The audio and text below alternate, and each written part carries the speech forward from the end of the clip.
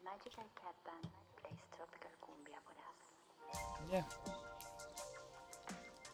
Mira, con este empecé. Este fue mi primer mic. Lo grababa con ese. Genial. Es ¿no? bueno, sí. Porque además puedes conectarle al celular. Puedes hacer podcasts on the go. Hablar con gente en la calle. Man, Mi idea al inicio era eso, sí, conversar con gente, pero así, en la calle, preguntarles cosas. está increíble. Sí, esperemos que esté el té.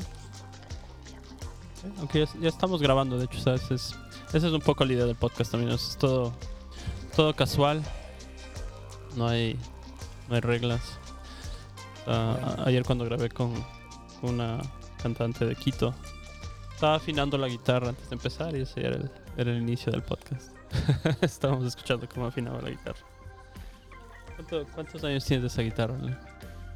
Esa guitarra me la compré, la mandamos a comprar a Nueva York en Ajá. el año 2008.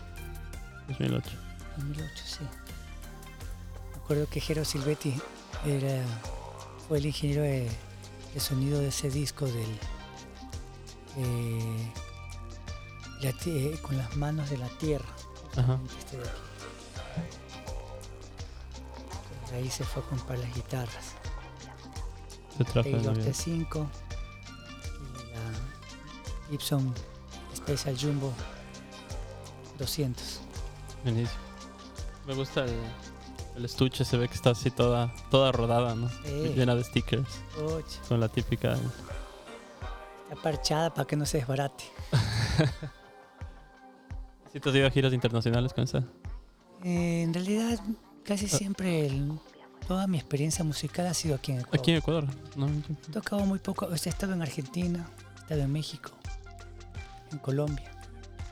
Así como una gira de Leo Más.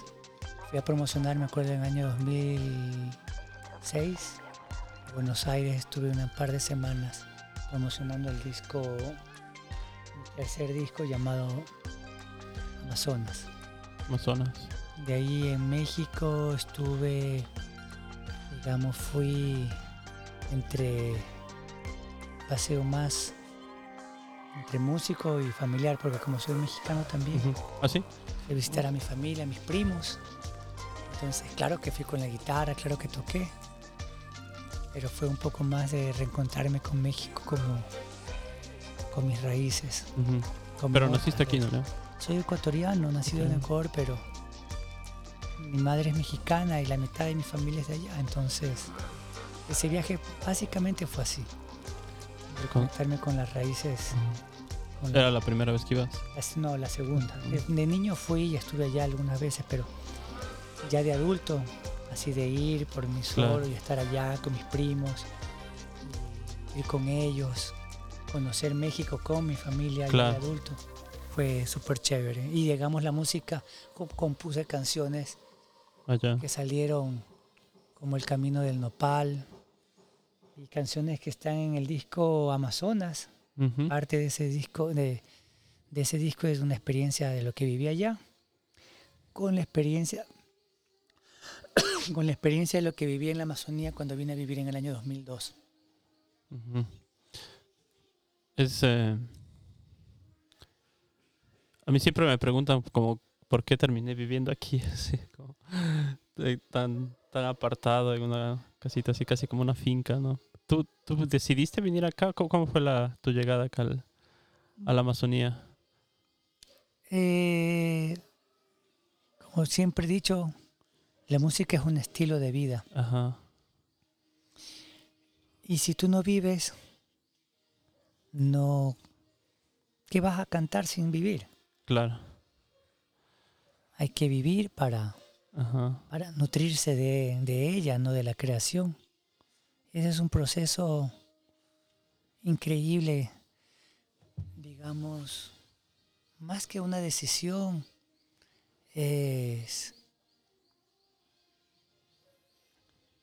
yo diría que es como cuando un pajarito sale de una jaula. ujú. Entonces, uno en las ciudades está como un pajarito en una jaula. Vivir es moverse, ¿no? eh, y decidí salir de esa jaula, entre comillas, de esa realidad Ajá. y abrirme, ¿no? Ujú. Porque conforme pasa el tiempo, uno tiene el serio peligro de acostumbrarse y de hacerse sedentario y de llenarse de necesidades. Ujú. Y son tres cosas totalmente terribles que matan el espíritu de un ser humano. Entonces, el venir acá fue y es un proceso mm, que me permitió a mí eh, empezar a ser libre. Ujú. Es un símbolo. La Amazonía para mí me devolvió todo lo que había perdido en la ciudad. Ujú. Se lo puedo hacer en la playa, en la montaña, pero a mí me tocó en la selva. Y obviamente voy a la montaña, me fascina la montaña, los Andes son únicos. Eh, Me crié en el mar. Yo constantemente estoy yendo al mar, estoy yendo a la montaña, pero digamos que como punto de referencia tengo la selva. La Amazonía, ¿no? Sí. Sí es un lugar, o sea, a mí me ha tomado como muchos años. Tú, el del 2012 llegaste, ¿no, Leo? Ujú. Yo llegué en el 2015, a finales del 2015. Tampoco sin saber exactamente si este era el lugar donde iba a quedarme y donde quería estar. Llegué por razones laborales más que todo, ¿no? Pero eh, si toma como años ir entendiendo todo el entorno en el que te va envolviendo, digamos, ¿no es cierto? Que es completamente diferente a la ciudad. Yo también he vivido solo en ciudades prácticamente. Y sí, en mi caso solo fue como... Me fui adentrando simplemente, ¿no? O sea, tratando de entender, por más que suene como cliché, o sea, la naturaleza, ¿no es cierto? O sea, es como... Porque sí, o sea, puedes decir, ah, sí, qué bonito los árboles y todo eso, pero va como más allá de eso, ¿no? Es como, no sé, Bueno, yo te entender, entiendo observar. porque o sea, árboles hay en todos lados. Claro, exacto. Ujú. La creación obviamente está, En todos lo que lados. Ujú. envuelve al universo, Sí, porque una ciudad también tienes parques y también al sistema tienes, solar, claro, zonas y bonitas. una muestra hermosa es el planeta, pero Ujú. la Amazonía, digamos, que es uno de los lugares menos intervenidos, por Ujú. decirlo así. Guarda secretos, ¿no? Tal vez. Sí, o sea, esa nota de misterio, de secreto, de como eso es un poco más de fantasía, ¿no? Ajá. Y, y- y más bella que la fantasía es la verdad, Ujú. porque la verdad es tan simple y no está sujeto a interpretación de nadie. Y mientras más la conoces, más te conoces Ujú. y todo se hace más sencillo. Sí. Entonces la fantasía es un poco como una especie de ilusión y esa ilusión alimenta, es como es como la novia del ego, Ujú. pero prefiero darle vida a mi ser y irme despojando, digamos, de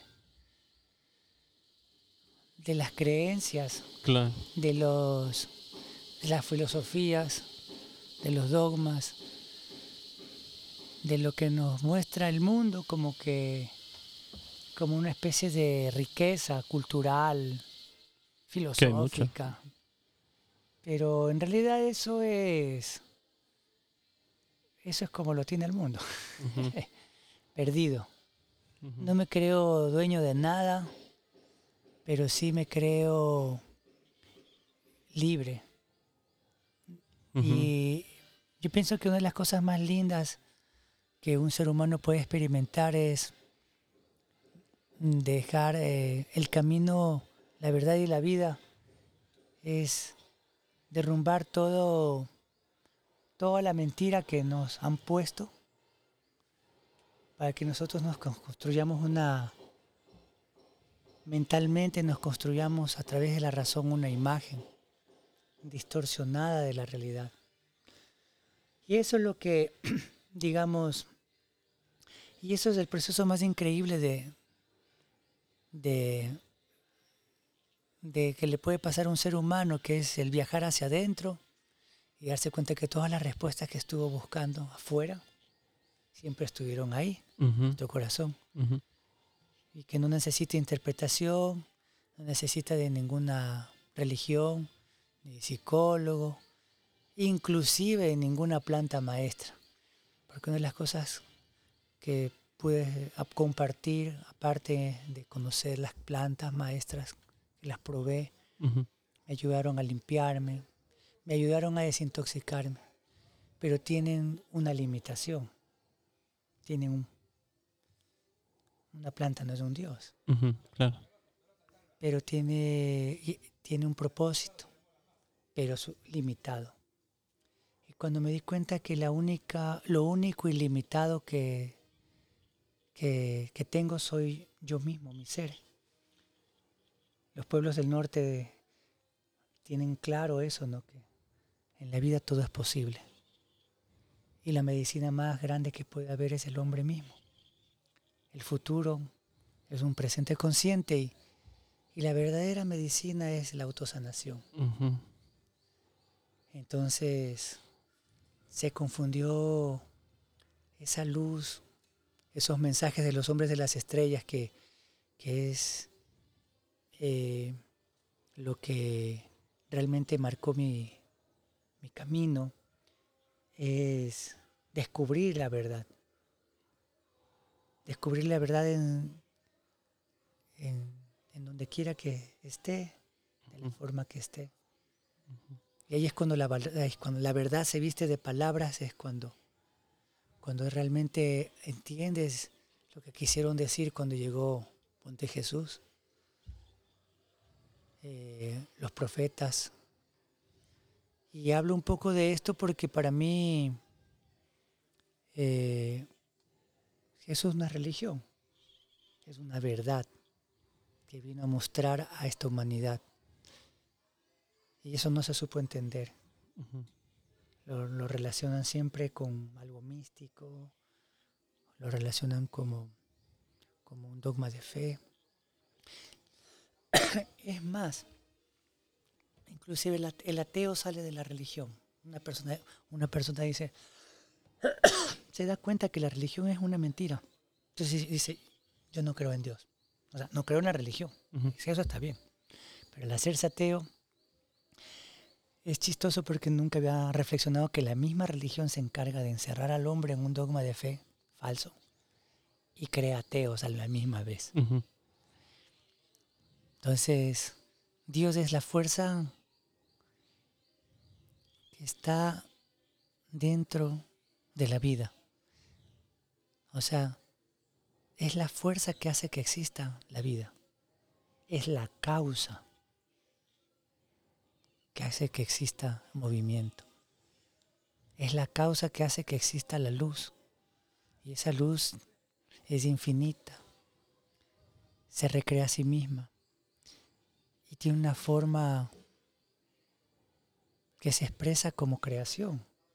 Y nosotros somos parte de ella. Fuimos creada por ella. Y en la medida que el hombre recuerda esa memoria original, vale la pena cantar, vale la pena dedicarse a cualquier actividad como sembrar, barrer la casa, cocinar, irse a meterse a un río, trabajar para el espíritu. Pienso que es la obra más preciada que un hombre puede tener. Y eso se ve manifestado en la profesión que la persona quiera o en las profesiones que quisiera desenvolverse, pero desde ahí. Eso yo siento que la Amazonía fue el punto de partida para llegar durante todo un proceso y tan solo estoy dando el primer paso porque es un camino que no tiene fin. No es que te van a graduar. Claro. No te gradúas. lo chévere es que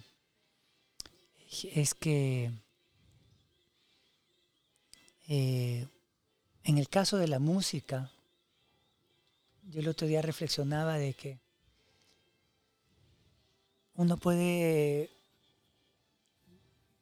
cantar todas las posibilidades que hay y uno podría grabar miles de millones de canciones porque la vida es infinita. Ujú. Entonces el hecho de salir, yo siempre les he dicho a la gente joven, la gente que nos está escuchando a través de este programa, los invito siempre a salir de sus cuartos, a salir de sus casas, pero sobre todo a salir de sus mentes y empezar a viajar sintiendo desde el corazón. Y sintiendo desde su corazón uno descubre lo que está dentro está afuera, Ujú. lo que está arriba está abajo, lo que está al frente está atrás. Es aprender a conocerse finalmente, ¿no? Para mí esto ha sido una aventura de conocerme a mí mismo, ¿sabes? Eso es como que uno va Ujú. dando un paso y es como que se va cayendo como Claro. que vas lleno de Pero es cosas, ¿no? constante, ¿no? Sí. Como esos muñequitos que venden en la sierra, los de quecos, Ujú. que va cargado una mochila, Sí. un sartén, un no sé cuánto, es lleno de cosas. Ajá. Entonces, conforme vas botando las cosas Te liberas, ¿no? hasta que te quedas Ujú. lo que tú eres nomás. O sea, lo tuyo no fue planeado, fue simplemente una aventura, un camino Más que planeado constante. fue una especie como de... Mi espíritu pidió respuestas Fue llegando hasta acá. en un punto de mi vida donde yo estuve perdido, Ajá. súper perdido, triste, en una etapa de desolación que yo mismo la generé. Normalmente somos nosotros mismos los que generamos todo No eso. es Claro, normalmente, la causa de todo lo que pasa a nosotros es generada por nosotros mismos. claro, exacto. A eso me refiero. Entonces, uno es campeón en el echarle la culpa a cualquier cosa. Ajá. Y cuando descubrí, una de las cosas hermosas que descubrí en Churacpamba y en el sur de Ecuador, como una hora de Quito, donde unos compadres que tengo allá, Ujú. Alejo Valdivieso, Juanito, su hijo, que es mi compa. Estuve una vez acompañando un fueguito sagrado para unos temazcales, y acompañando el fuego. Pude en ese silencio, en esa montaña, tener el espacio que me permitió yo tener el silencio suficiente para escucharme a mí mismo. Ujú. Y pude reconocer que era una persona que me encantaba, o más que encantaba, era una persona que me llenaba con facilidad de culpabilidad. O sea, que la culpabilidad era algo intrínseco en mí como parte de mi identidad, Ujú. por decirlo así, que había adoptado, porque la sociedad son campeones en ir formateando al niño desde chiquito. ¿Qué Claro. debes de hacer? ¿Qué debes de pensar? Como no sé cuánto, que tienes que ser alguien en la vida, que tienes que tener un título, que tienes que tener dinero. Te venden un modelo de felicidad. Ujú. Y si tú no corres detrás de ella, es como que entonces eres un fracasado y no vales para nada. Pero sabemos que eso es mentira. En el momento en que el Claro. hombre empieza a despertar en espíritu y en verdad, se empieza a caer como la película de Matrix, todo así. Y entonces ahí uno empieza a ser libre y se da cuenta que uno tiene alas. ¿Y crees, Leo, que como sociedad estaremos más libres ahora? Yo veo, o sea, hay como una tendencia, creo que es mundial, justamente a dejar las ciudades. Como ahora todo es remoto, ¿sabes? Puedes estar como yo en medio de la selva trabajando. Entonces hay una tendencia, sí, creo que es mundial inclusive, ¿no? De dejar las ciudades, de irse al campo y trabajar remotamente. Y, y por ejemplo, o sea, yo veo las nuevas generaciones, como hay tanta información además, ¿no? Ahora se habla de todas estas cosas que estamos hablando ahorita, ¿no? de la parte espiritual, de autosanarse, de educarse, de saber más, de la salud mental, de tantas cosas. ¿Sabes? Hay tanto de eso. ¿Tú crees que estamos en un buen punto no sé, como civilización, como humanidad? Bueno, ¿Estamos despertando? has tocado un ¿O punto, nos estamos yendo al carajo? has tocado un punto muy, como dicen en tenis, break point. Ajá, un breakpoint, sí. Estamos en break point. Eh, yo creo que tenemos, uno de los errores de las personas es que tocaste unos temas allí, algunos temas. El uno es la tendencia, Ujú. o una moda, Sí, ¿ya? Entonces ahora hay estas cuestiones de que tengo esta nota y yo no sé qué cosa, entonces soy claro. tendencia. Tienes ya una psicóloga que te dice todo ya en el Entonces- TikTok, ¿sabes? Ya Entonces, etcétera. te puedes sanar en el TikTok. Entonces, pero el punto es que el verdadero breakpoint es que todo lo que la humanidad cree que es, Ajá. va a dejar de ser. No habrá más mordazas que nos aten, que nos tapen, que nos cieguen. Eso inclusive lo dijo Parravicini y está. ¿Las profecías para qué sirven?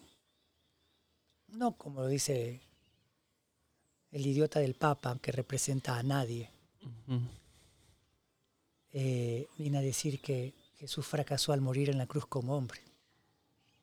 Imagínate. O que dice que las profecías se hicieron para no cumplirse. Entonces tú te das cuenta que realmente algo está sucediendo. ¿Y qué está sucediendo? Ese breakpoint es que el mundo, la mentira del mundo se está cayendo en pedazos. Ya no aguanta más. No aguanta más. Sí, ¿no?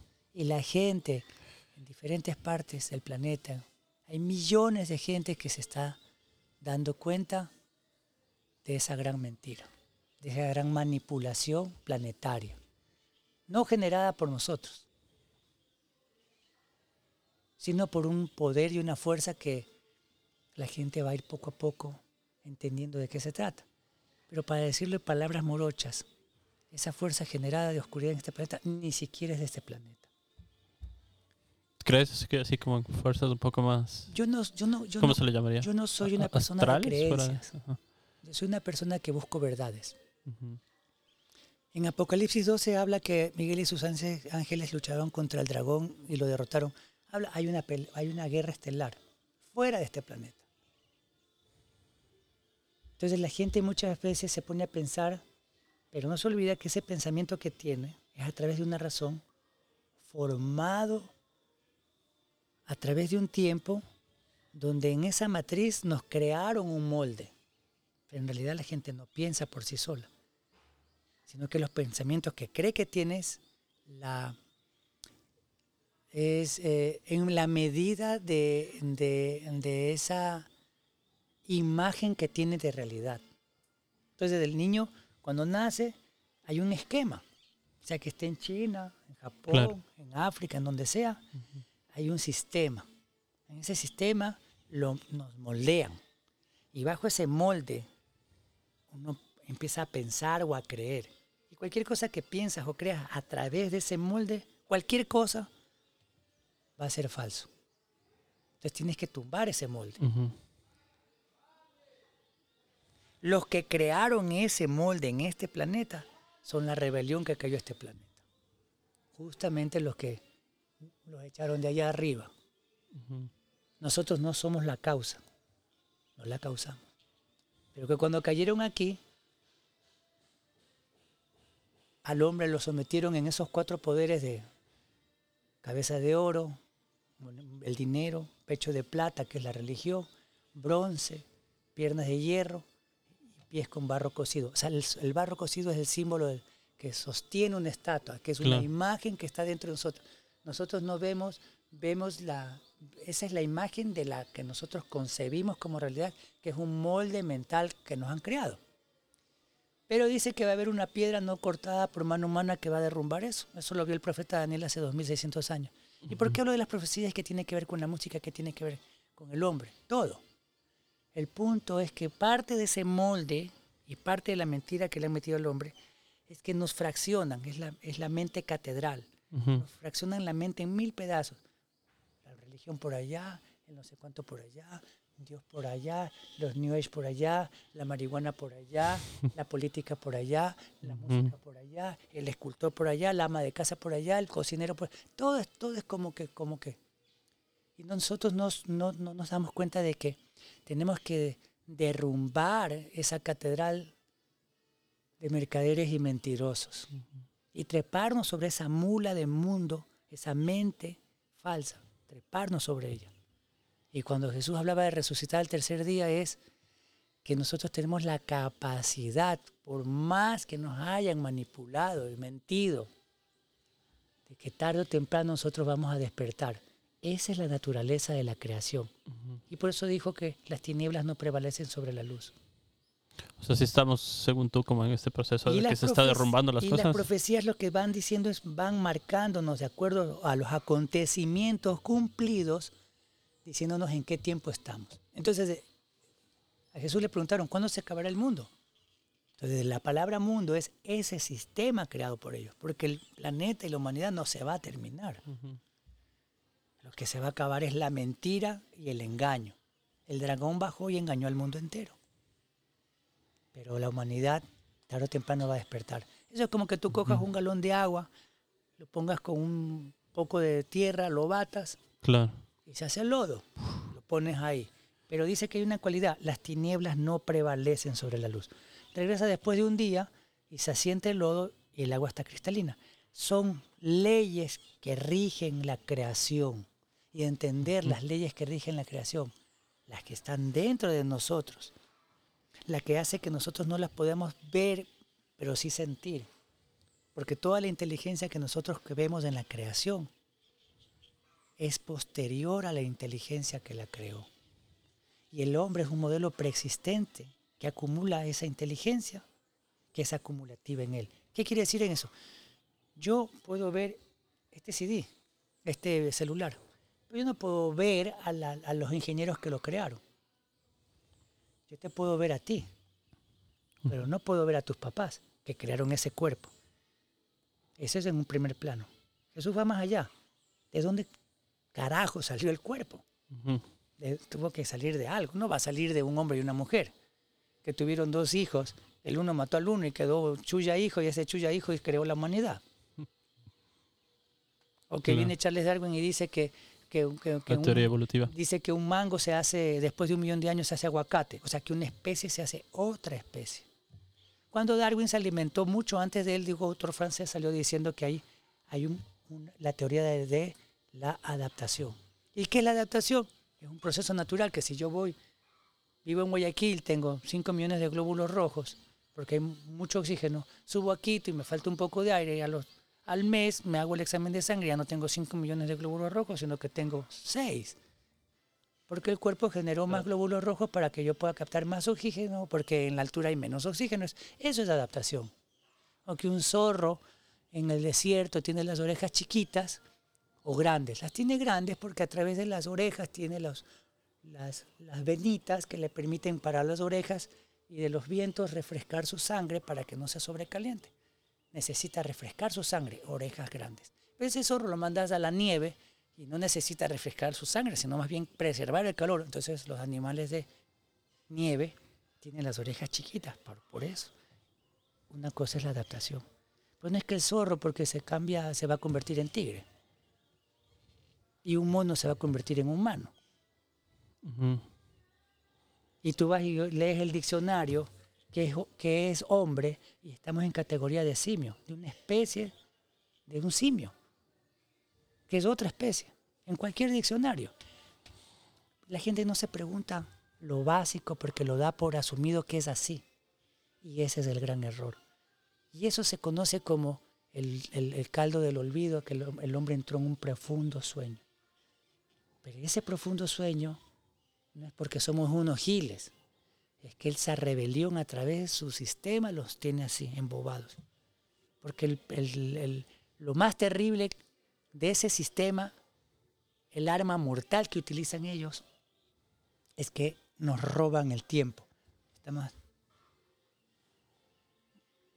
Claro. O sea, ahorita en esta entrevista Consumismo. podríamos estarnos cosas. hablando por aquí, Ajá. y en vez de estar haciendo el podcast así. Termina el podcast y yo sigo Sí. así. Eso es verdad. Date cuenta, o sea, una de las cosas que a mí me hizo pensar en iniciar un podcast hace 3 años casi ya fue porque me vi con mis amigos del colegio después de mucho tiempo. En Quito nos reunimos. Y sabes, Chévere. fue súper chévere porque nos criamos en los 90, o sea, antes de los celulares. O sea, sabíamos lo que era interactuar y sentarse a conversar y eso, ¿no? Y mis amigos me decían eso, imagínate. Antes de los Ya- 90, pero ya había internet. Casi ya no nos vemos mucho para... Y era antes de la pandemia y todo, ¿no? Sí, casi ya no topábamos así. O sea, entre ellos mismos que están en la misma ciudad, porque bueno, yo ya vivía aquí, pero mis amigos que viven en la misma ciudad ya no se ven muy seguido. Más bien era solo chat por aquí, por allá, de vez en cuando. Dije, sí, ajá. Hay que como que entender falta. una cosa. ¿El fanatismo qué es? El fanatismo es cuando nosotros nos cerramos las puertas a la posibilidad del todo. ¿El celular es malo? No. Lo malo es el uso que le doy. ¿La marihuana es mala? No, es el uso que le doy. ¿El cuerpo es malo? No, es el uso que le doy. ¿Dónde está lo malo? Lo malo está en desconocer la verdad. Pero yo creo que las personas tal vez tienen un poco Y de eso miedo de crea eso, porque fanatismo. Pero es que el si miedo, se derrumba todo eso, como tú dices, Leo, te quedas sin piso. ¿A dónde pero vas? es que ese es el punto. Por eso es que dice que viene esta piedra no cortada con mano humana y va a tumbar la estatua y va a derrumbarse la Ajá. estatua, no va a quedar. Ajá. Pero ¿ya qué vamos a ¿Quién le llegar ahí tiene después? miedo a que ¿A la se felicidad? ¿Vamos a ser felices para No. siempre? ¿Ya no va a haber sufrimiento? Pero ni- vamos por partes. Ni ¿Quién le pobreza, tiene ni miedo ira. a que la estatua se derrumbe? Los que hicieron la estatua. Claro. ¿Ya? O sea, ¿tú sí crees que hay como grupos poderosos No es que comandando creo. todo? O sea, No es que creo. los Mira Illuminati y el esas mundo cosas. cómo ha sido desde que la humanidad tiene historia. Mira cómo se comporta el mundo, o sea, los hechos.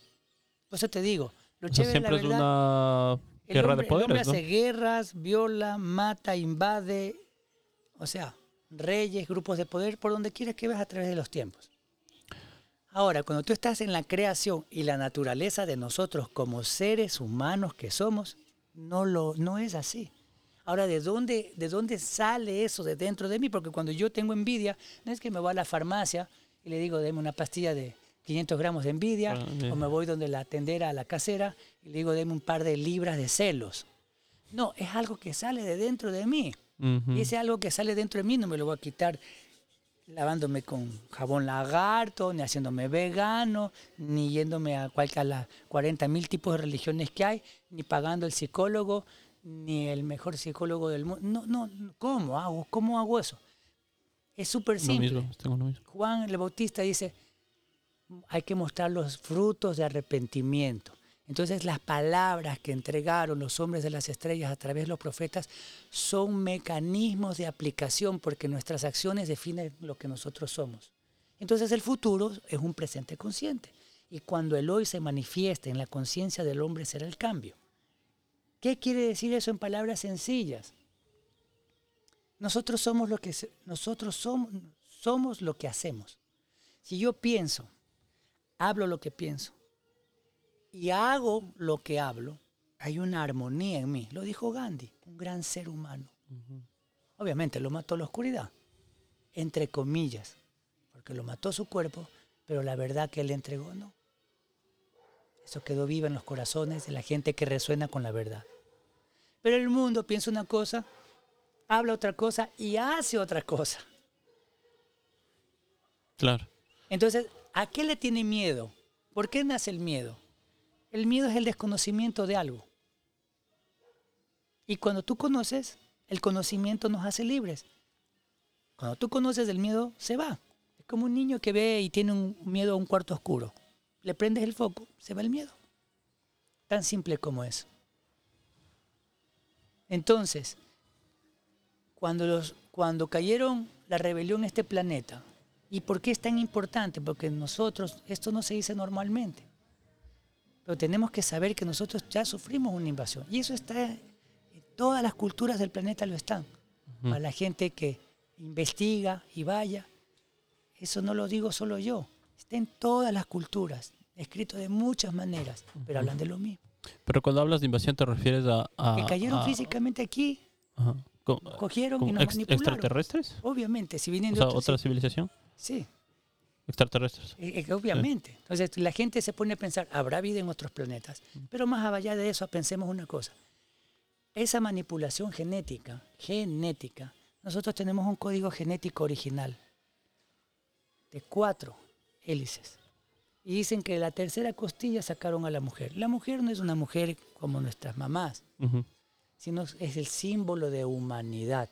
Entonces, la dialéctica creada por las filosofías, que es parte del engaño, la gente no comprende, no entiende y no es capaz de interpretar el verdadero mensaje, porque la dialéctica es las filosofías y el modelo de pensamiento del mundo que distorsiona las palabras. ¿no? Entonces, Ujú. ¿el vaso es lleno o medio lleno? Claro, Que si está el 6 así, yo lo veo 6, tú lo ves 9. Y se quedan ahí. claro. Eso es dialéctica. Ajá. ¿Ya? La dialéctica, ¿qué es lo que hace? El lenguaje finalmente, ¿no? Le quita la verdad a las palabras. Ujú. Jesús es fuerza luz. Es que transmitir un Jesús no es mensaje también religión. es, o sea, lo que yo te diga no necesariamente va a llegar Ya, como tú lo percibes. pero por eso es que tiene uno que ir a investigar. Ajá. Todos tenemos que investigar. Y todos, ¿cuál es lo increíble? Que todo ser humano tiene su propio maestro y tiene un poderío inconquistable dentro de cada uno de nosotros. Eso está en tu corazón. ¿Qué nos han dicho en el muro? Cada vez que le hago caso al corazón me va mal. Clásico. Y uno del corazón jamás se equivoca, pero que cuando de verdad escuchas al corazón, jamás se va a equivocar. Ujú. Y si tú tienes código genético Adán, que es un código genético, y le quitas la tercera costilla de la mujer, queda ADN.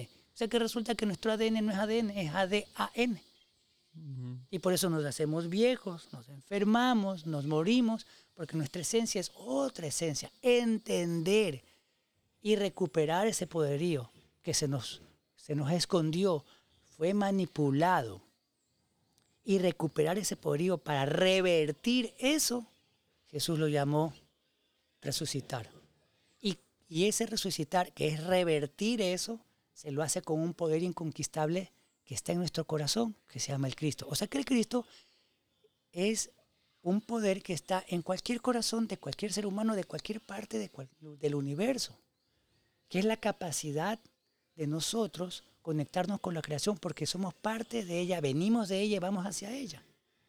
Y entonces te empiezas a dar cuenta que el conocimiento es mucho más sencillo, simple y simple de aplicarlo en el momento en que uno se deja y empieza a desprenderse y a quitarse todo. Ahora, al sacarse y desprenderse eso, duele. Claro. Porque todo el mundo se quiere aferrar a su coso, a su billetera, Ujú. a su 4x4 del carro, la hembra, no sé cuánto, la mujer a su Arnold Schwarzenegger, y cada quien se ha llenado de una fantasía y de ilusiones, y obviamente nadie quiere soltar eso, porque es el símbolo de la felicidad.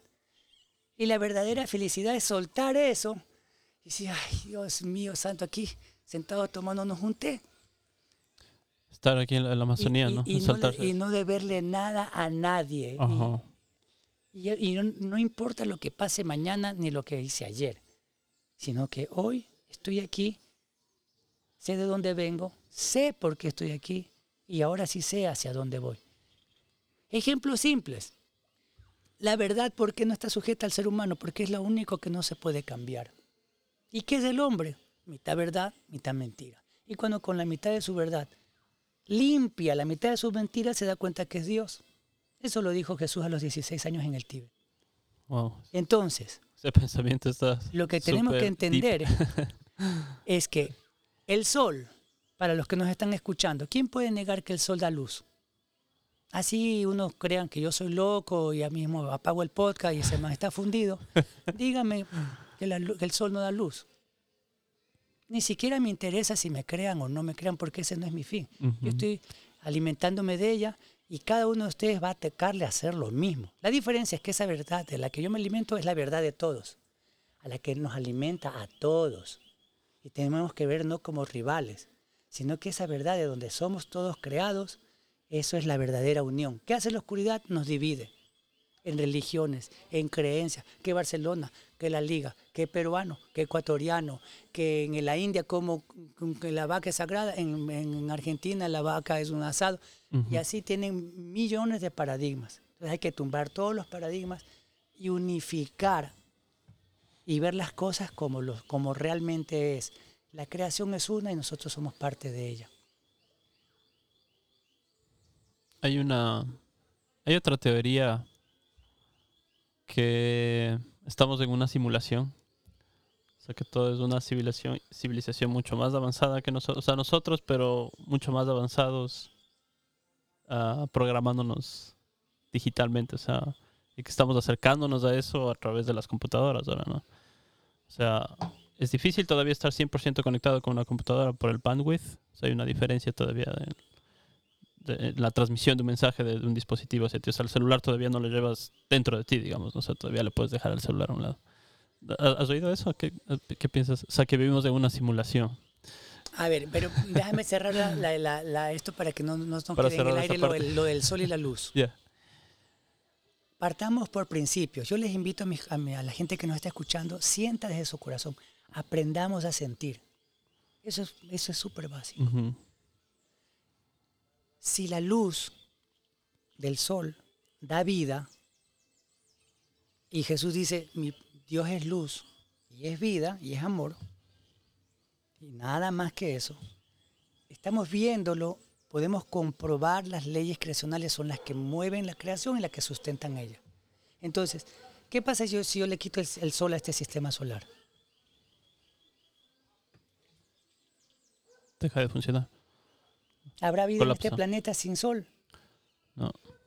Queremos un agujero negro o algo así. O sea, más allá de que no tengamos la menor idea de qué carajos pasa, pero lo que sí te puedo garantizar es que este planeta solar, este sistema solar sin sol, es imposible que haya vida en este. No habría sistema solar. Es el que da vida. La vida la da esa luz. Ojo. La inteligencia que creó este celular, no porque si los podcasteros que me están viendo, ustedes no pueden ver los que hicieron esto. El hecho de que no lo vean no quiere decir que no exista. Porque si ellos no estuvieran, esos que crearon esto, esto no estuviera aquí.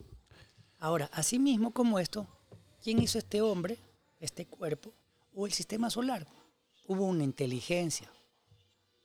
No es que apareció de la nada. El hecho de que no la comprendamos o no la podemos ver no quiere decir que no exista. Ojo. Y esa inteligencia no va a ser un sistema solar y un sol, perdónenme la expresión, por las huevas, Claro. para que quede botado ahí. Es como que yo hago una casa y la dejé botada. La hizo para que habite una humanidad. Entonces, ¿cuál es la reflexión? Donde hay luz, hay vida. Siempre. ¿Cuántos soles hay en el universo? En la noche, ¿tú cuántas Millones. estrellas puedes contar? Miles. Es imposible que las Claro. cuentes. Y si cada estrella es un sol, y sabemos que la luz da vida, ¿cuánta vida hay en el universo? Probablemente muchísima. Claro. ¿Cuánta? ¿Tú crees que los soles son finitos o infinitos? Probablemente infinitos. Ya, entonces, ¿la vida es infinita o finita? ¿Infinita? Finita. Ahora, ¿yo tengo que viajar a la estrella más cercana para darme cuenta que la luz da vida? No. Porque todo lo que es en micro es en macro. Entonces, si yo quiero conocer la creación, tengo que conocerme a mí mismo. Y el rato que me conozco a mí mismo, conozco la creación. Y eso Jesús dejó cifrado. Conoce la ley y los hombres me conocerán. ¿Cuál es el punto? De que es tiempo de que despertemos. Uh-huh. Y está sucediendo. Está Eso sucediendo. sucede en un músico y por eso yo le canto a la vida. Eso sucede en un hombre de comunicación, en un pintor, en una ama de casa, en un hombre que sube una montaña, en un cocinero, en cualquier actividad que el hombre esté Empezar o a viva. pensar y cuestionarse, ¿ya? ¿no? No tiene que irse al Tíbet, no tiene que comprar el cielo en pedacitos, ni poner velas, ni ningún carajo. Tiene que empezarse a conocerse a sí mismo. Y eso Jesús lo dijo con claridad. Conoced la ley y los hombres me conocerán. Y el que me conoce a mí, sabrá que el Padre y yo somos uno. O sea, que esa luz de la creación está ahí y nosotros siempre fuimos parte de ella. Pero para entender eso, dice, digamos, hagámonos dignos de arrepentimiento, dice Juan. Primerito. O sea, que cuando yo estuve sentado en ese fuego y me di cuenta que yo me llenaba de culpa, que es uno de los mecanismos que la Matrix te va creando, te hace culpable, te hace negativo, te hace que te llenes de un pocotón de cosas que no necesitas, etcétera. Ujú. Yo me di cuenta cuando creé un espacio en una montaña que me permitió realmente escucharme a mí mismo. Pude ver cómo Leo le encantaba llenarse de culpabilidad. Era un ser que me llenaba. Y yo decidí ante el fuego, que ese fuego es un símbolo del fuego que está dentro. Haga lo que haga, no me voy a sentir culpable. Ejemplo, no sé, le miento a mi mujer. ¿Qué es lo que tengo que hacer? No volverlo a hacer. O sea, empiezo a corregir todas mis cosas que sé que no me pertenecen. Si miento, no miento. Si soy infiel, no soy infiel. Empiezo a entender por qué tengo que ser fiel a mí mismo. No fiel a mi esposa, no fiel a mi hijo, no fiel a mi papá. Ser fiel a mí mismo, a mi luz. Y eso a mí me va a dar paz, me va a dar alegría, me va a dar el poderío para cantar, para crear, para sembrar, para amar, para cualquier cosa. Y me va a dar el poder para no necesitar nada para ser feliz. Ese es el punto. Y cuando tenga problemas y dificultades en el mundo, voy a tener el equilibrio para saberlas enfrentar con inteligencia, no dejarme afectar de esa mentira y solucionarla. Porque yo no tengo nada que ver con este mundo. Mi reino no es de este mundo, decía Jesús. O sea, yo no tengo nada que ver ni con la política, no tengo que ver con la guerra, no tengo que ver. Ahora, pueden decir, sí, pero necesitamos plata para comer. Claro que necesitamos plata hasta un cierto punto.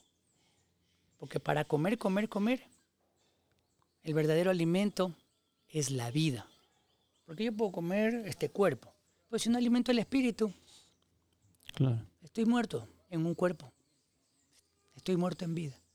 Entonces yo para comer necesito alimentar mi espíritu. Y el rato que me alimento mi espíritu empiezo a tener inteligencia para salirme de esa matriz.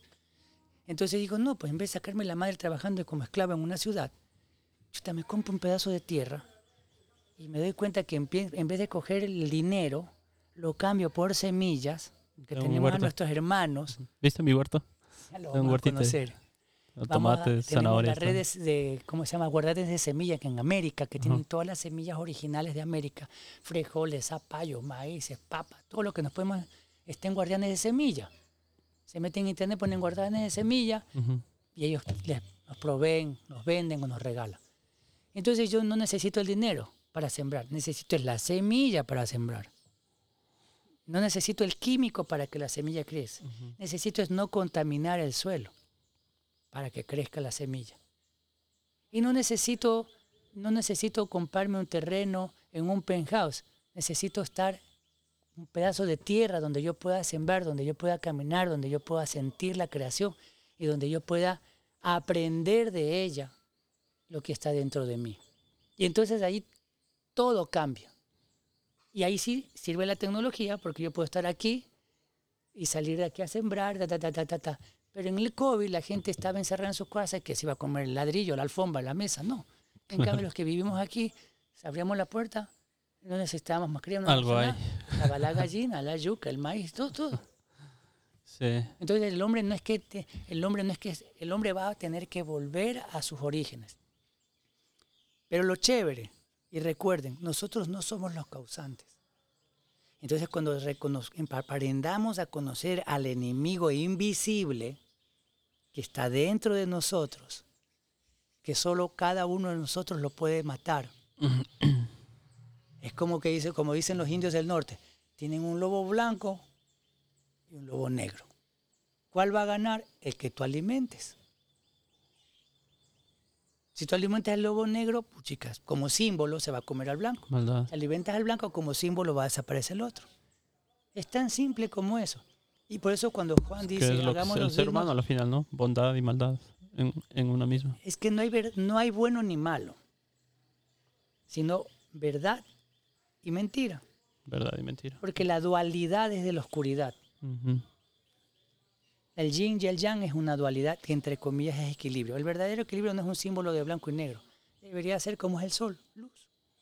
Pues nos dicen que es mitad blanco, mitad negro, equilibrio. No, el verdadero equilibrio es luz. Entonces, todos los símbolos están manipulados, todas las religiones están manipuladas. O sea, cuando te das cuenta entonces de qué, ¿dónde busco? Dentro de ti, en la creación, en el mar, en las montañas. Pero sobre todo aprende del viejo, sobre todo aprende del niño, pero sobre todo aprende de ti mismo, de ti mismo. Entonces, desde ahí uno empieza a hacer su trabajo. No es fácil, pero hay que hacerlo. Pero yo creo que no muchos lo están haciendo todavía. No importa. Supongo que es un proceso largo, ¿no? Pero esos pocos generan una resonancia Sí. lo suficientemente grande como para que esa estatua se caiga. Y eso es inevitable. Es una ley. Que la luz prevalece ¿Tú crees sobre las fielmente en tinieblas. eso? Pero Eso crees en Jesús, ¿no? O sea, tienes tu... Yo creo en mí Y en Dios. y en Dios, porque yo soy Dios, pues. Y Claro, Jesús es un nombre que significa fuerza, Claro, luz. una persona. Fuerza, luz, porque el verdadero de Jesús, lo que conocemos como Jesús es anciano de días. Que eso va un poquito más allá de lo que la gente puede entender. Pero para que tengan una idea de lo que es un anciano de días, métanse a Google y pongan cómo se ve una galaxia. Y cuando vean la galaxia como tal, eso es un anciano de días. Anciano de días. Es una galaxia. Ajá. Sino que nosotros no podemos, todavía la gente no puede comprender que una galaxia es un ser vivo. Dimensionar. Y eso se va haciendo, las galaxias se van a soles primarios, se van a soles sistémicos, se van a esto de aquí, va el planeta y se van a seres individuales como nosotros. En esencia somos iguales, pero tenemos espíritus individuales. Eso es lo increíble del ser humano, que somos únicos, pero en esencia somos iguales. Porque la luz que está dentro de ti es la misma luz que está dentro de mí. Es la misma luz de los que están escuchándonos ahorita. Y es la misma luz que está dentro del sol. Pero ¿por qué somos individuales? Porque las memorias que cada uno ha vivido son únicas.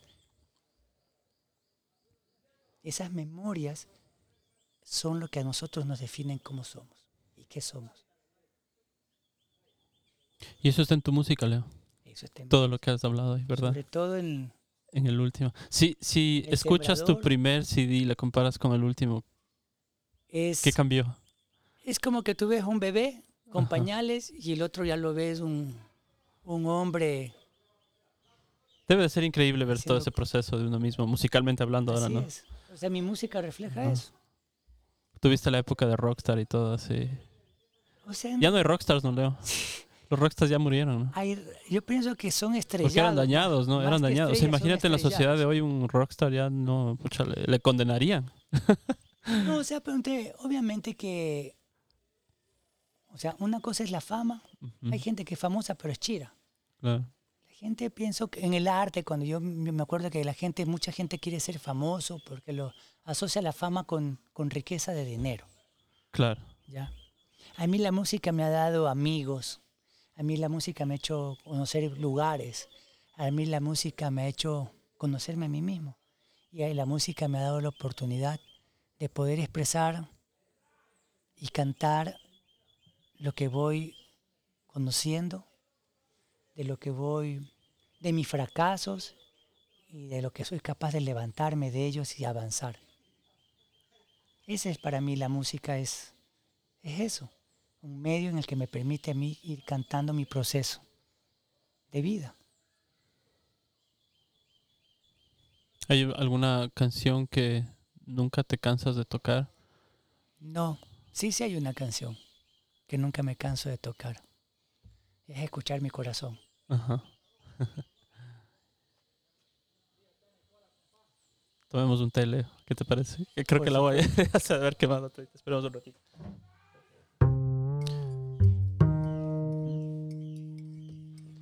Estamos tomando ahora un Wow, qué cafecito y un té. En las tazas, estas son las tazas de mi tío, del Dieguito.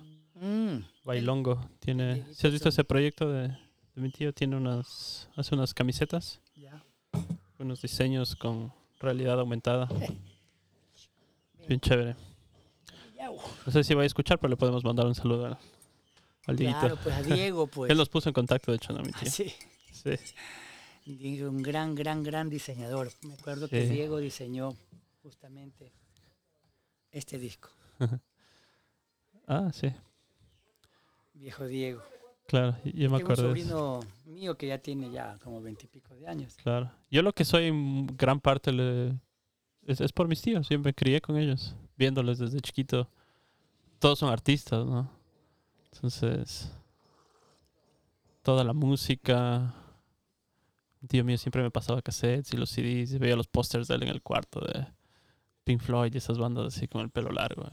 A mi Me, hermano me mayor. vestían de hippie, me disfrazaban de hippie. Tenía un skateboard, o sea, yo me crié con todo ese, Qué en toda chévere. esa onda con mis tíos. Ajá. Soy ¿Hiciste muy, skateboard o muy no? allegado. Sí, de chiquito, sí. Es bacán. Claro, cuando es uno de los era deportes los más increíbles inicios. que puede haber es el Claro, skate. sí, los inicios del patinaje. skateboarding, claro. Yo amo los deportes extremos, sobre todo el skateboard y el patinaje, los amo. Son mis deportes preferidos. Sí, chévere. Sí tenías también algún... Yo patinaba y patino. Si me pongo un patino, salgo patinando, pero ya no. No lo hago como lo hacía antes, que era mi pasión. El rato menos pensado.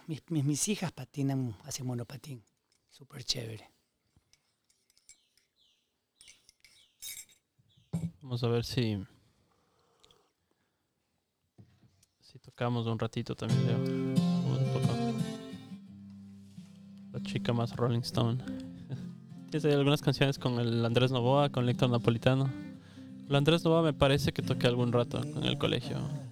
¿Lo conoces físicamente? Aquí tengo una foto de... Sí, el papá era profesor de claro, sí me música contaste, en mi sí. colegio. Ajá, Papá es un súper chévere. sí. Sí, sí era chévere. Jazzista. Él toca esta música brasilera. Sí, Papá de Landy. Mauricio se llama. Mauricio. Eso. No sé si seguirá siendo profesor. Sí. Ajá. Yo con el Andrés llegué a tener, hoy tengo una gran amistad. Andrés Novoa es mucho más joven que yo, pero es un gran guitarrista, un gran músico y es un gran ser humano, ¿no? Realmente, como grandes amigos como Ibis Flies, es mi compadre. Son amigos en la música, así de verdad que estimo mucho, como también Antonio Cepeda. Nelson García, ni hablar, mi hermano lindo. Ujú. Bueno, Renato Zamora, mi compa Napo, pero digamos así, con ellos son los que yo crecí musicalmente y grabé mi música. Les agradezco mucho, comparto mucho y con ellos tenemos una gran amistad que nos une la música, ¿no? ¿Cuántos años llevabas haciendo música, Leo? Cuando cumplí 35 dejé de contar. Dejaste de contar. Toda una vida, ¿no? Toda la Sí. vida. Pero que siempre hiciste, ¿no? Prácticamente. ¿De familia de artistas también? Bueno, músicos, mi papá toca el piano, pero como hobby. Ujú. El único músico de mi familia soy yo.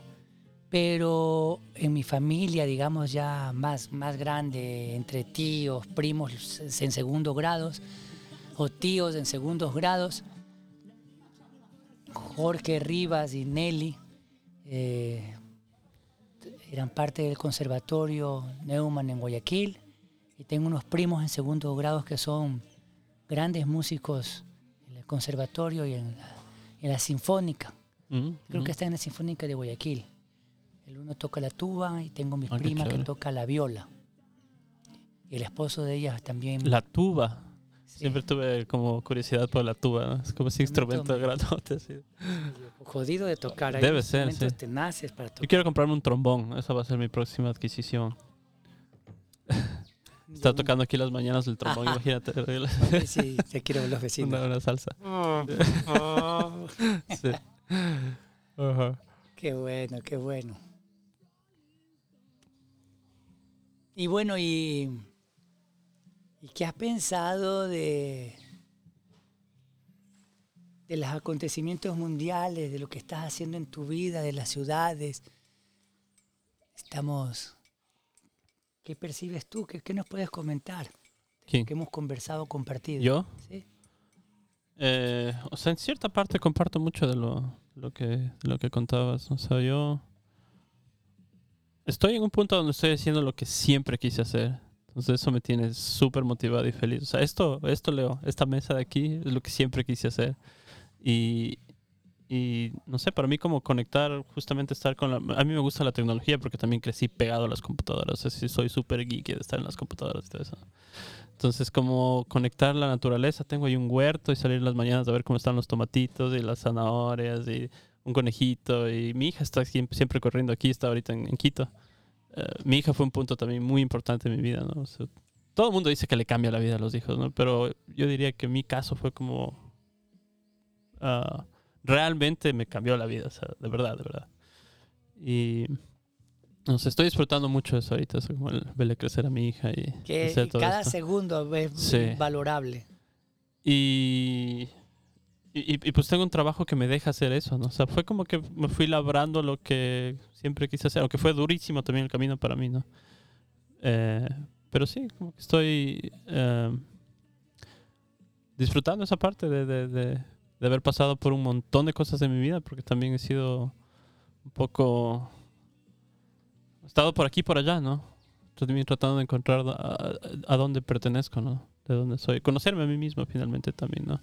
Que eso que Y acaba de estar decir es aquí. valioso. A mí me gusta estar solo también. O sea, yo de verdad que aquí disfruto un montón la soledad, ¿no? Porque mucha gente me dice, estás como aislado, vives lejos, así, ¿no? Y, o sea, tengo a mi Todo hija, tiene sí su tengo tiempo. amigos, tengo gente que me viene a visitar. Pero yo de verdad, así lo que más me gusta estar es las noches aquí con mi mesa escuchando música, haciendo alguna cosa. Claro, Ajá. dice, yo pienso que son etapas, ¿no? Son etapas Probablemente también sí. porque son etapas porque esa niña no salió de la nada, Claro. ¿ya? Uno tiene que entender que, por ejemplo, las relaciones humanas son bien complicadas. Sí. En la medida que uno se complica.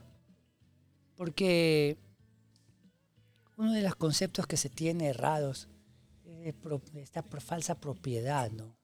De pertenencia. Ujú. Ya me casé, entonces ya es como que mi pareja ya es una pertenencia. Hay una nota de Posesión. pertenencia, de Ujú. posesión. Y eso es errado, eso es falso. Claro. Una cosa es entender que para nosotros poder compartir tenemos que ser libres. La Ujú. única condición que tiene Sí, el amor. eso también es algo que comparto. Yo también trato de ser lo más libre posible, O sea, la única desencadenarme de condición muchas cosas. que tiene el amor, la única, Ujú. es la libertad. Sí, Entonces, si claro. nosotros no aprendemos a ser libres,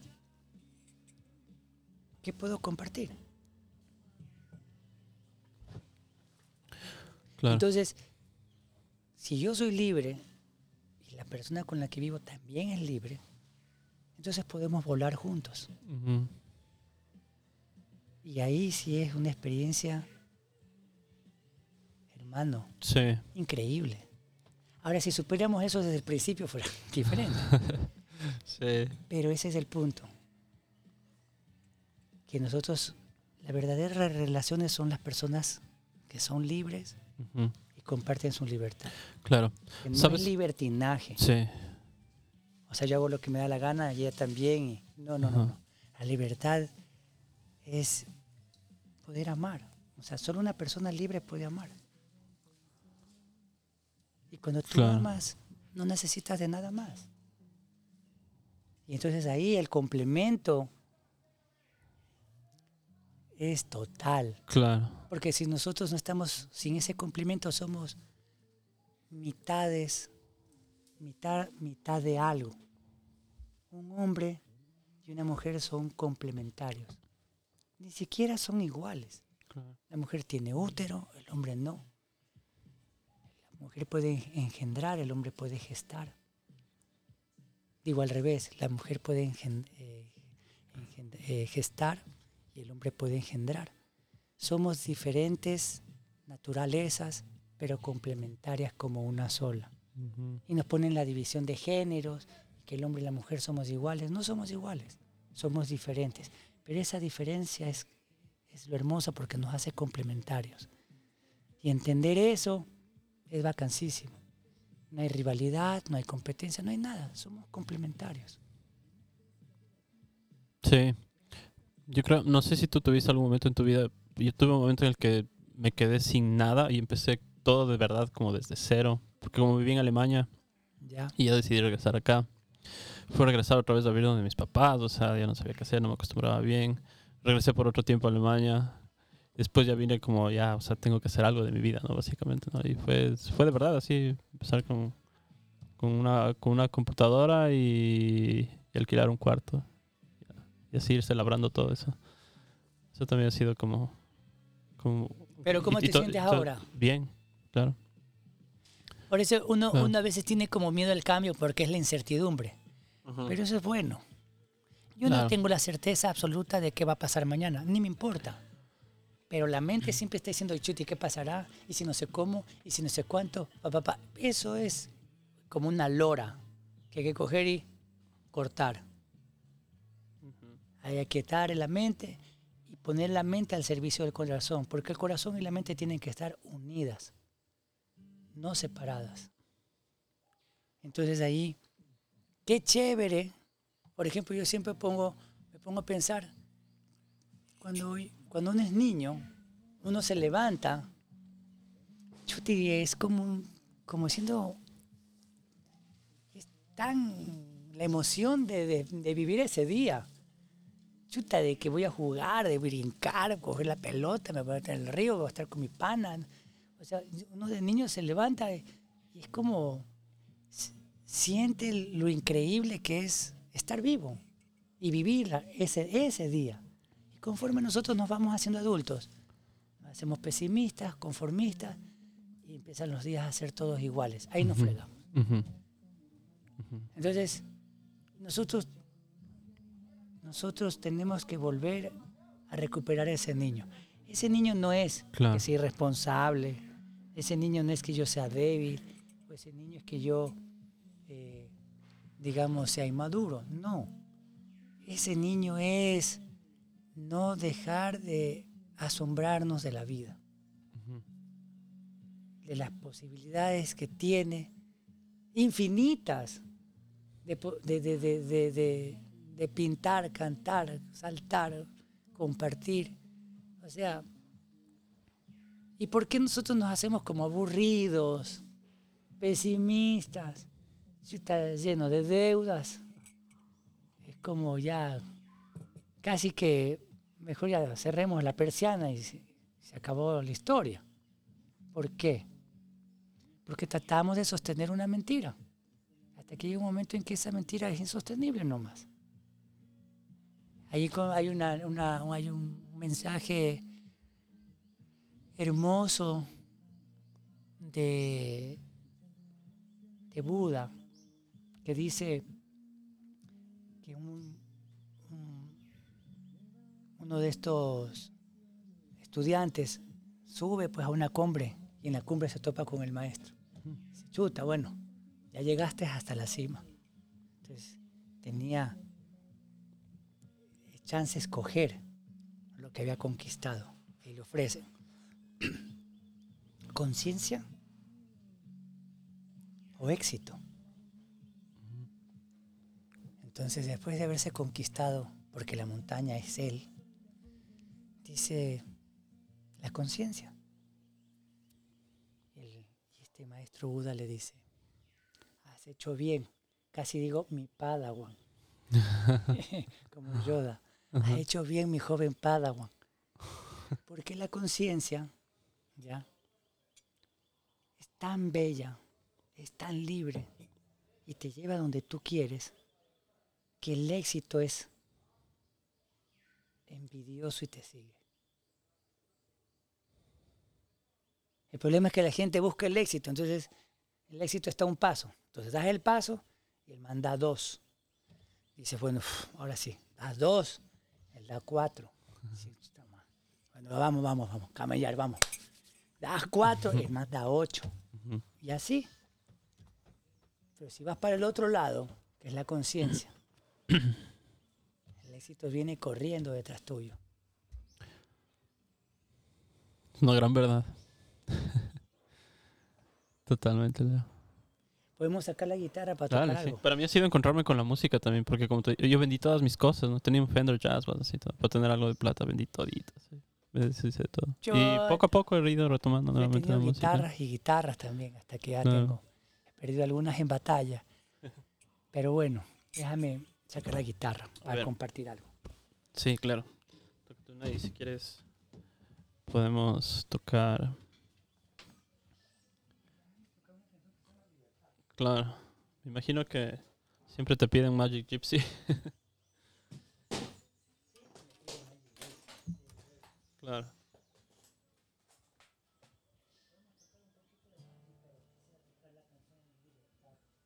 Sí. Ese saqué el bajo. Estaba sacando.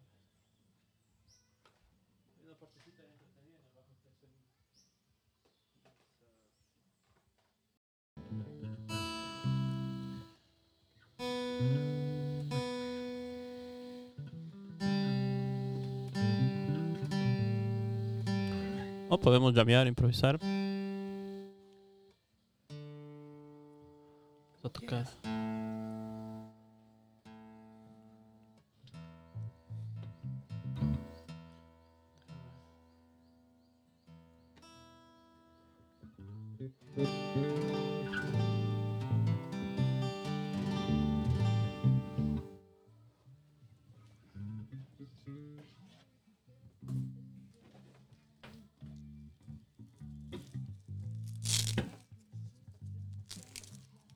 Podemos tocar un poquito crucita para llamear. Ya, dime los acordes y yo te sigo. Y enchúfale este. No sé si tienes chance de enchufar ahí. ¿Tiene para dos o no? Al ampli. ¿O solo tiene para una entrada? Solo para una entrada, sí. Entonces controlemos los volúmenes. Claro. Ah, es electroacústica.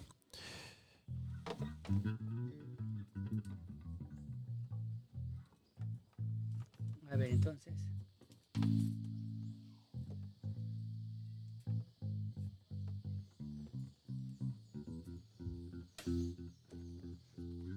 Déjame primero tocar esta ya, que es Libertad, que quiero aprovechar de... Chévere. Y de ahí tocamos crucita más bien. A ver, espera. ¿Qué acordes son los de crucita? No, ahorita voy a tocar primero... Ah, no, este es re. Déjame.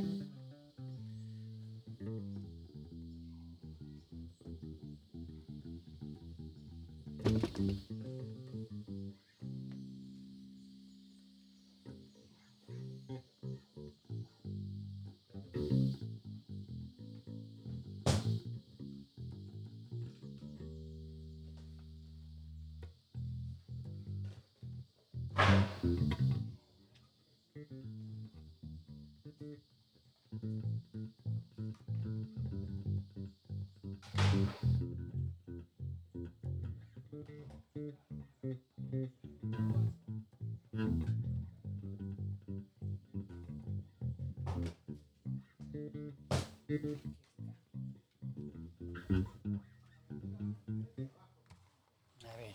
Que sí se oye.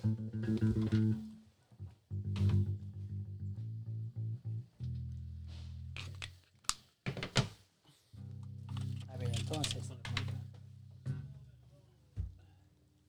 Podemos tocar esto. Hijo de pucha.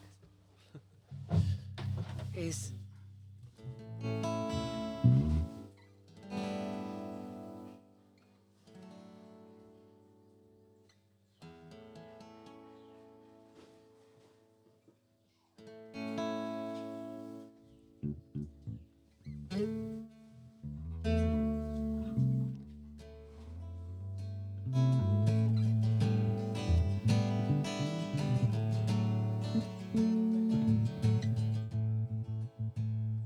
Eso. Eso. ¿La? ¿Todo el tiempo? Sí, ese vacile. De ahí hay un corte. Llameo en la. ¿Y de ahí? Pero no lo vamos a hacer ese corte. Solo me voy a quedar ahí. Voy a tocar un ratito ahí para que vacile ya. ¿Seguro? Porque sí. ¿O te sigo? Esta canción está hecha justamente para eso. Para disfrutar. Buenísimo.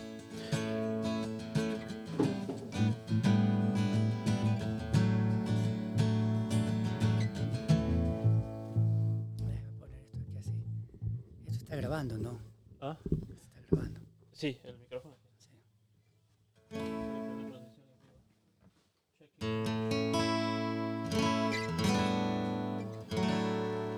Este es el primer en vivo en Instagram. Estamos en vivo, Leo, en Instagram.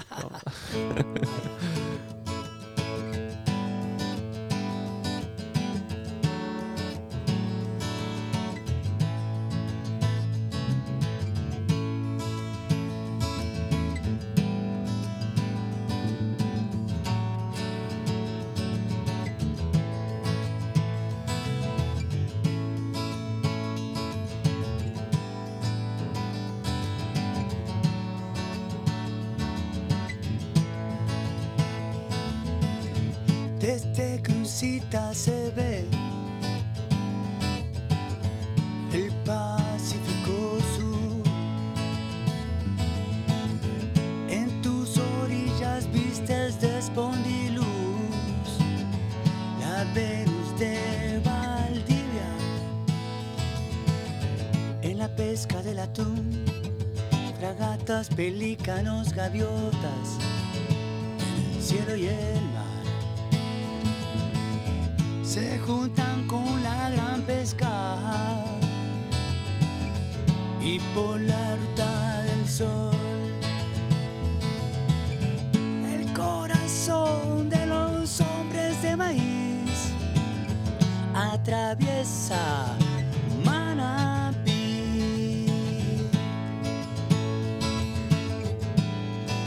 Desde aquí, desde Puyo, el corazón de la selva amazónica.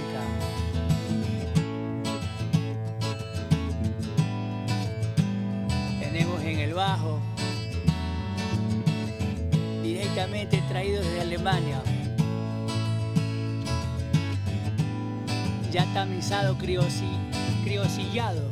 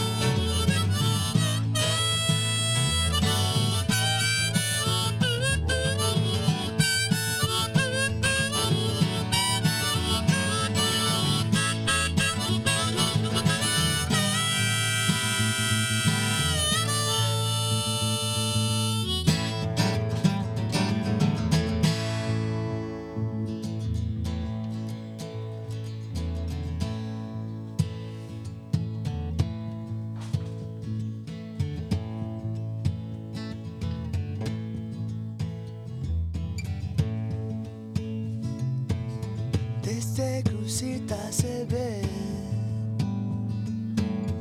el Pacífico Sur. En tus orillas vistes de Spondylus, la Venus de Valdivia. En la pesca del atún,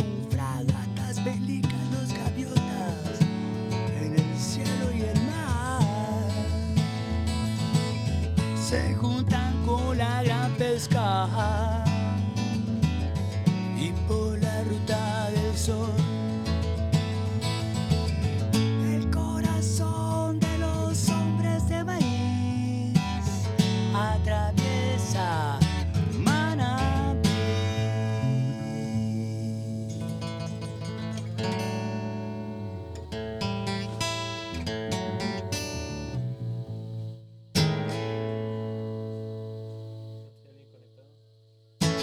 Dos personas conectadas. 3, 4, 5 tenemos. Saludos. Hola, Leo Más. Si no saben quién es Leo Más, vayan a chequear en internet. Leo Más es uno de los mejores artistas de Ecuador.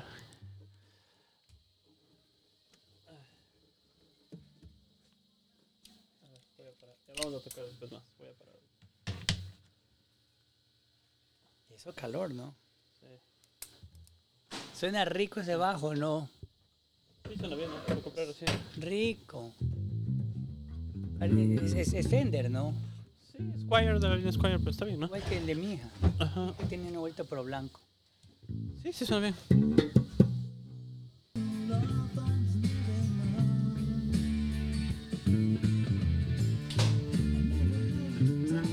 Esa es la parte que estaba queriendo sacar. Tienes su figurita ahí, ¿no?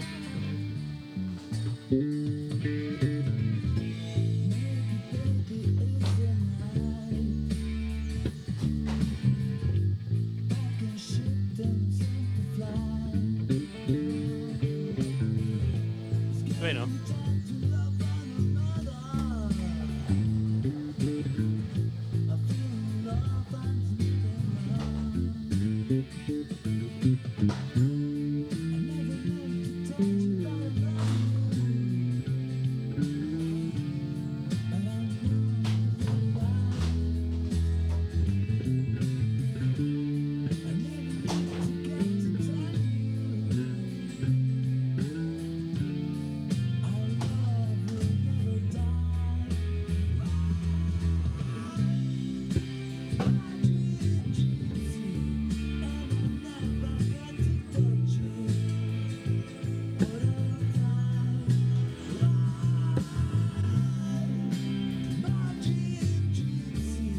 Es un temazo este, ¿no? ¿Sabes bien cómo va el bajo en esa parte? Porque por ahí me faltan unas notas. No, sí, ¿te sabes el bajo? Ah. ¿Te sabes el bajo de la canción? No me sé todo el bajo.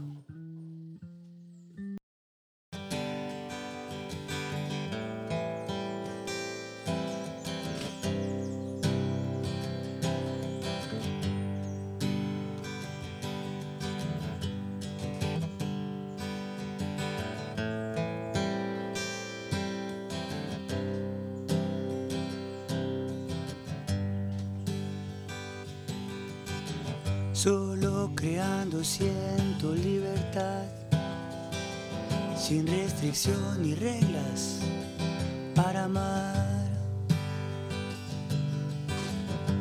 Derrumbar cada ladrillo que encierra la inocencia y mentira que condena. Tú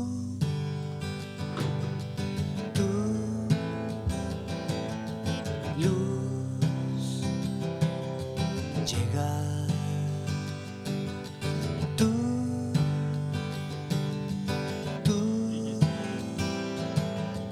luz, llegar.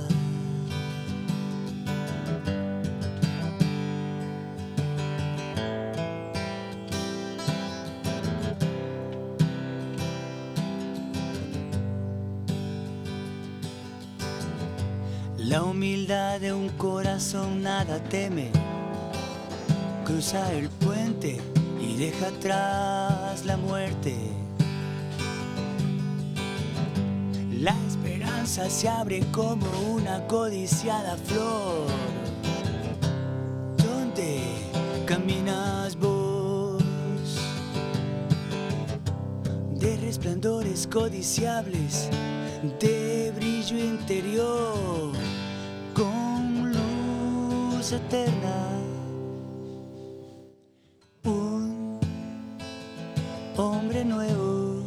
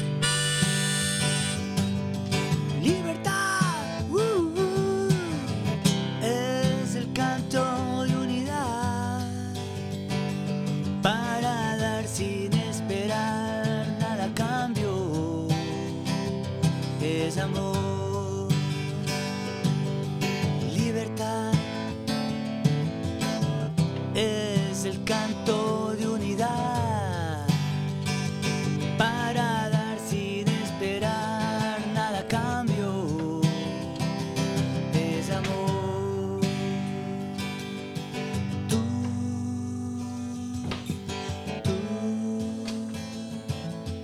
luz, llega. Libertad, de unidad para dar sin esperar a cambio. Es amor.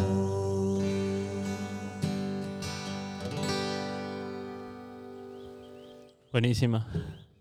Gracias, Leo. Libertad, ¿no?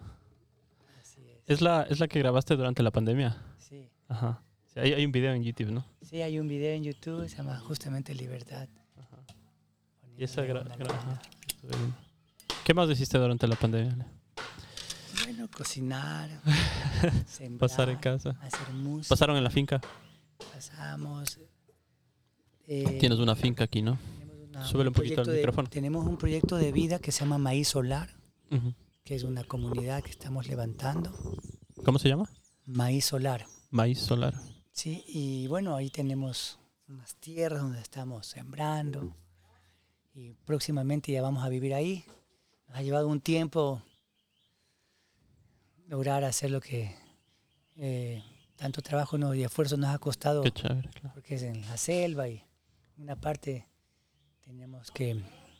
tuvimos que hacer una entrada a la carretera y hacerse en cultivos. O sea, ahí es todos los días, poco, y después casi 7 años ya nos ha costado un esfuerzo tremendo entre comprarla, pagarla Claro. y hacer las cosas que hemos logrado, pero ya para el año 2022 estaremos ya viviendo ahí y haciendo nuestro proyecto, que es un Increíble. centro donde va a haber sanación, un turismo, Ujú. donde puedes comer, donde puedes descansar. Hay montañas, puedes ir a hacer rafting. Qué buen puedes proyecto. hacer, ¿cómo es que se llama? Senderismo, avistamiento de pájaros. Tenemos agricultura sintrópica. Y bueno, hay muchas cosas que estamos ahí. Hay una integralidad, justamente lo que te hablamos, el hombre Ujú. en un solo eje central de poder y sabiduría, o sea, conectado desde su corazón con la creación, donde está, digamos, todo está interconectado. Ahora, como son campeones mundiales en imponerles palabras a lo que ya está inventado, le ponen permacultura, agricultura orgánica, pero Sí. Todos esos stickers. sí, pero es algo que siempre existió, que la gente está recordando.